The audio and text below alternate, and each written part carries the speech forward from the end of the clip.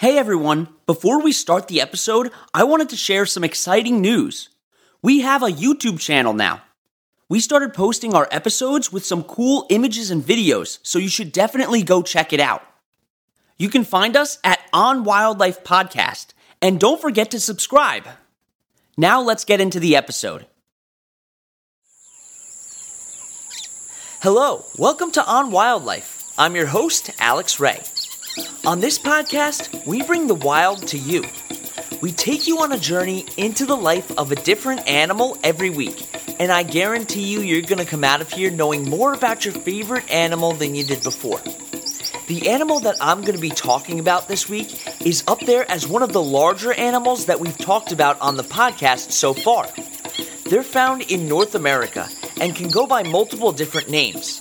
But even though they're hard to miss because of their size, you probably haven't seen one in the wild.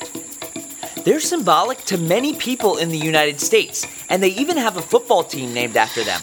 So get ready to talk about the heaviest land animals in North America, buffaloes.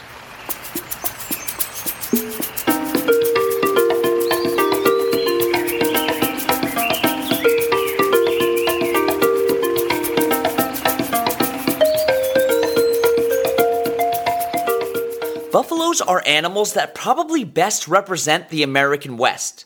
In the United States, the term buffalo is commonly used to refer to the American bison, so buffalo and bison can be used interchangeably. The word buffalo has many different meanings, and what's really cool is that the sentence that I'm about to say is 100% grammatically correct. Buffalo, buffalo, buffalo, buffalo, buffalo, buffalo, buffalo, buffalo. Isn't the English language so interesting? So buffaloes are a part of the Bovidae family, and they resemble the Old World buffaloes which live in Asia and Africa. Cows are also a part of the Bovidae family, but the closest relatives of buffaloes are the European bison. American bison have lived from Canada all the way to Mexico, with their population reaching its peak 150 years ago, with 30 million bison in the Great Plains region. But sadly today, there's less than 1% that remain. And we're going to talk about why that is later on in the episode. They live in river valleys, plains, and prairies, looking for grasses and vegetation to eat. And while they're related to cows, they have a lot of characteristics that make them unique. First of all, they're a lot larger. They can be 6.5 to 11 feet tall, and can weigh over 2,000 pounds. And males weigh around 1,000 pounds more than females. And this is a little abnormal because many times in nature, the female is actually much larger than the male. So this means that they're not only the largest animal in North America, they're also the heaviest. Their tails can be 19 to 23.5 inches in length, and they have coarse, shaggy, dark brown hair. And they also have a characteristic back hump, with 2 short horns on their head. And just like other cattle, a group of buffaloes is called a herd. Ancestors of the American bison can be traced back to over 400,000 years ago. They're thought to have traveled here from Asia because there was a land bridge at one point that connected Asia and North America. And prehistoric bison were much larger than they are today. Fossil records show that they had horns up to 9 feet long from tip to tip. Buffaloes are herbivores that eat grasses, shrubs, herbs, and small twigs, and they don't really have the best table manners. First of all, they're constantly on the move, even when they're chewing their grass. And because their diet sometimes consists of roughage, which isn't easy to digest, they regurgitate their food and chew it again in order to further break it down. Then they swallow it for final digestion. Because it can get pretty cold in the areas that they call home, there can be a lot of snow that gets in the way of their food. Buffalo use their heads and hooves to move the snow so that they can eat. And remember how I was talking about their hump earlier? This is why it's important. It provides the buffalo with extra strength for the motion of removing snow. Buffaloes spend most of their day eating, usually grazing about 9 to 11 hours every day. Because they're so huge, buffaloes don't really have many predators, but one animal that they really have to watch out for, besides humans, is wolves. Even though wolves are much smaller than buffaloes, they work in packs in order to take them down. Buffaloes might seem easy to catch, but they're faster than they look. They can reach speeds of up to 40 miles per hour. Okay, we're going to take our first break, and when we get back, we'll talk about how buffaloes act in groups.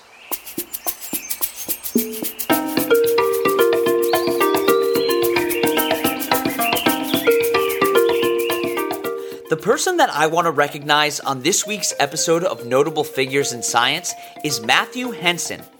He was an American explorer and cartographer, which means he was a map maker. He was known as being the first person to stand at the top of the world in the North Pole. Unfortunately, he wasn't given the proper credit that he deserved at the time because he was black. He and another explorer named Robert Peary wanted to map the Greenland ice cap for the first time back in 1891.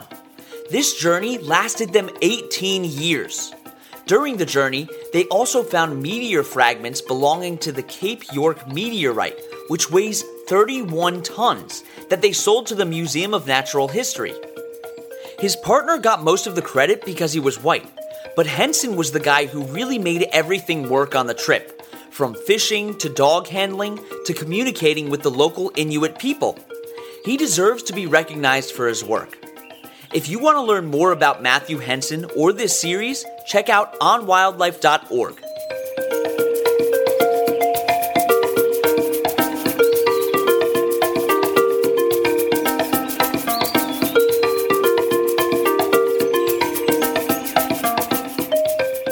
Okay, welcome back.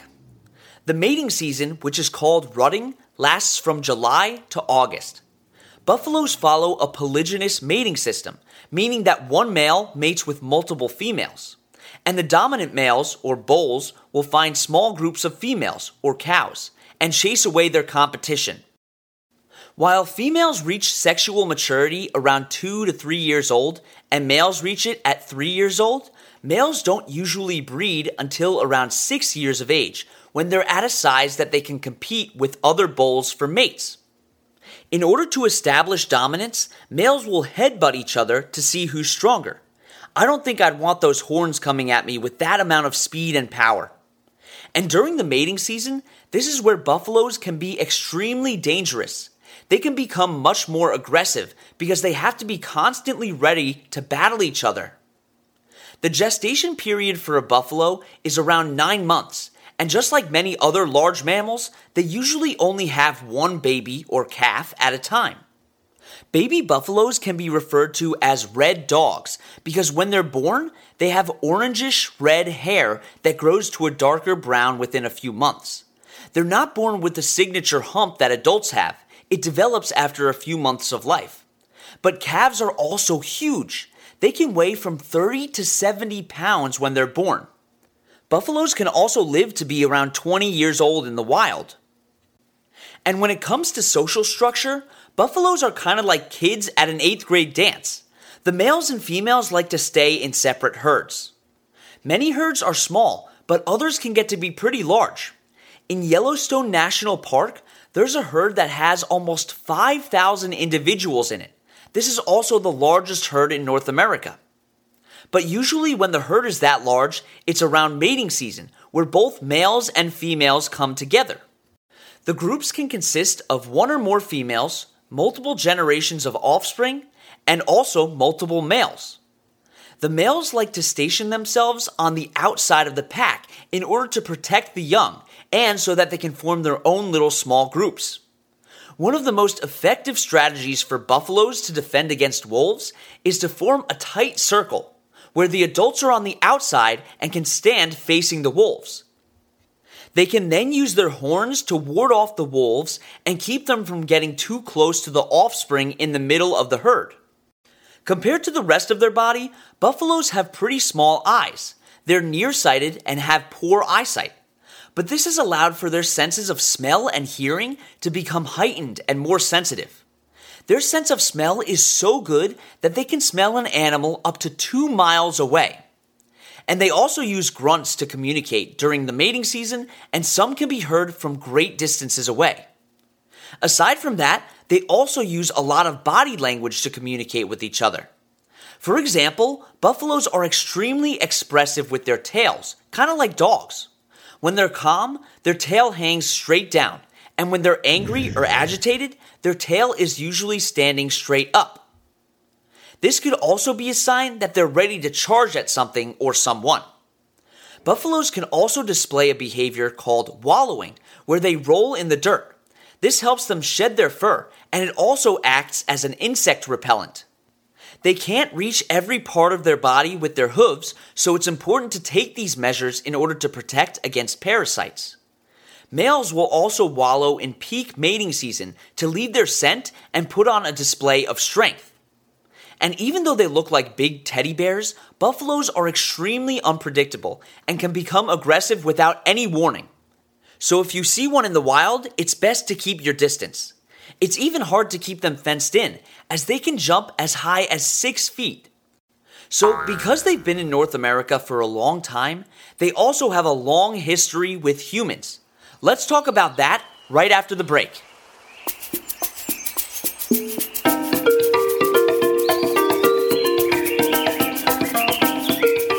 Wild mammals make up what estimated percentage of the mammal population on Earth? A, 25%, B, 62%, C, 4%, or D, 34%.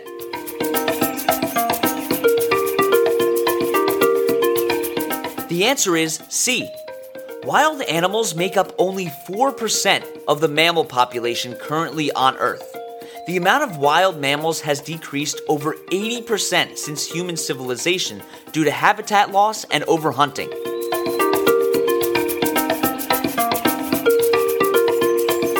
Okay, we're back. Buffaloes have had a relationship with people for an extremely long time. Native Americans even settled into their lands because there were a lot of buffaloes in that area. They relied on them for food, shelter, and spirituality, as they used every part of the animal to honor it, even hooves and tail hair. The use of the buffalo by Native Americans wasn't really a problem because they weren't wasteful and they allowed time for the buffalo populations to grow back. But when the Europeans started expanding and settling west in North America, they hunted with guns and started killing millions of buffaloes for their hides to sell or just for sport. Their hides were used for clothing and production of other materials. Buffalo Bill Cody famously slaughtered up to 4,000 buffaloes in 1 year, and this was actually the main attraction at his Wild West show. And what's really horrible is that the American government encouraged this mass killing of buffaloes in order to limit the primary food source of Native Americans, and in turn, this forced the Native Americans to give up their lands to the settlers. Now, I'm not an expert at this, but it's really something that's important to talk about. So if you want to learn more about Native Americans and their relationship with buffaloes, you can look at the organization White Bison. This all started in the early 1800s, and by 1889, there were fewer than 1,000 buffaloes left in the wild. In 1905, the American Bison Society was formed to attempt to create more wild herds. Teddy Roosevelt then convinced Congress to create wildlife preserves to protect wild buffaloes, leading to their protection in Yellowstone National Park. In 1992, the Intertribal Buffalo Council was in the works with the National Park Service to transfer bison to tribal lands from national parks. And today, the American bison is considered ecologically extinct, meaning that while they still exist within their ecosystems, they're no longer abundant enough to interact meaningfully with other species. The last free-roaming buffalo herd exists in Yellowstone, which is the herd that I mentioned previously. There are currently 150 to 200,000 buffaloes in the U.S., with the majority of them being raised as livestock for commercial meat consumption and hide sales. One of the biggest issues in recovering their populations right now is that they're facing a genetic bottleneck. Because there are so few buffaloes left in the wild, they're all very closely related to each other, which can lead to genetic diseases and unhealthy offspring. According to the IUCN, their populations are stable right now, but they're near threatened and they're vulnerable to habitat loss. Buffaloes are keystone species, meaning that their survival directly impacts other species' survival. As they eat their food, they actually aerate the soil with their hooves. When they do this, it makes the soil more nutritious and helps plants grow more, which is great for any animal in an ecosystem. Their wallowing is also important for other animals. They create depressions in the soil, which allows for a more diverse number of insects and other small animals. Buffaloes also hold a huge cultural significance to indigenous people. For example, in Lakota oral tradition, the first humans were born from a place called the Wind Cave, and it's said that buffaloes were also born of that cave as well. This shows the connection that tribes of the plains had with the buffalo. So obviously buffaloes are really important to the ecosystem and to humans, and there are some great organizations that are helping them right now. You should definitely check out the American Bison Society, the National Bison Association, and the National Buffalo Foundation. Thank you so much for coming on this adventure with me as we explored the world of buffaloes. You can find the sources that we used for this podcast and links to organizations that we reference at onwildlife.org. You can also email us with any questions at onwildlife.podcast@gmail.com. And you can follow us on Instagram at on_wildlife or on TikTok at onwildlife. Don't forget to tune in next Wednesday for another awesome episode. And that's On Wildlife.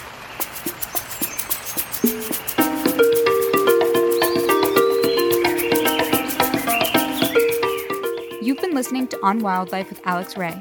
On Wildlife provides general educational information on various topics as a public service, which should not be construed as professional, financial, real estate, tax, or legal advice. These are our personal opinions only. Please refer to our full disclaimer policy on our website for full details.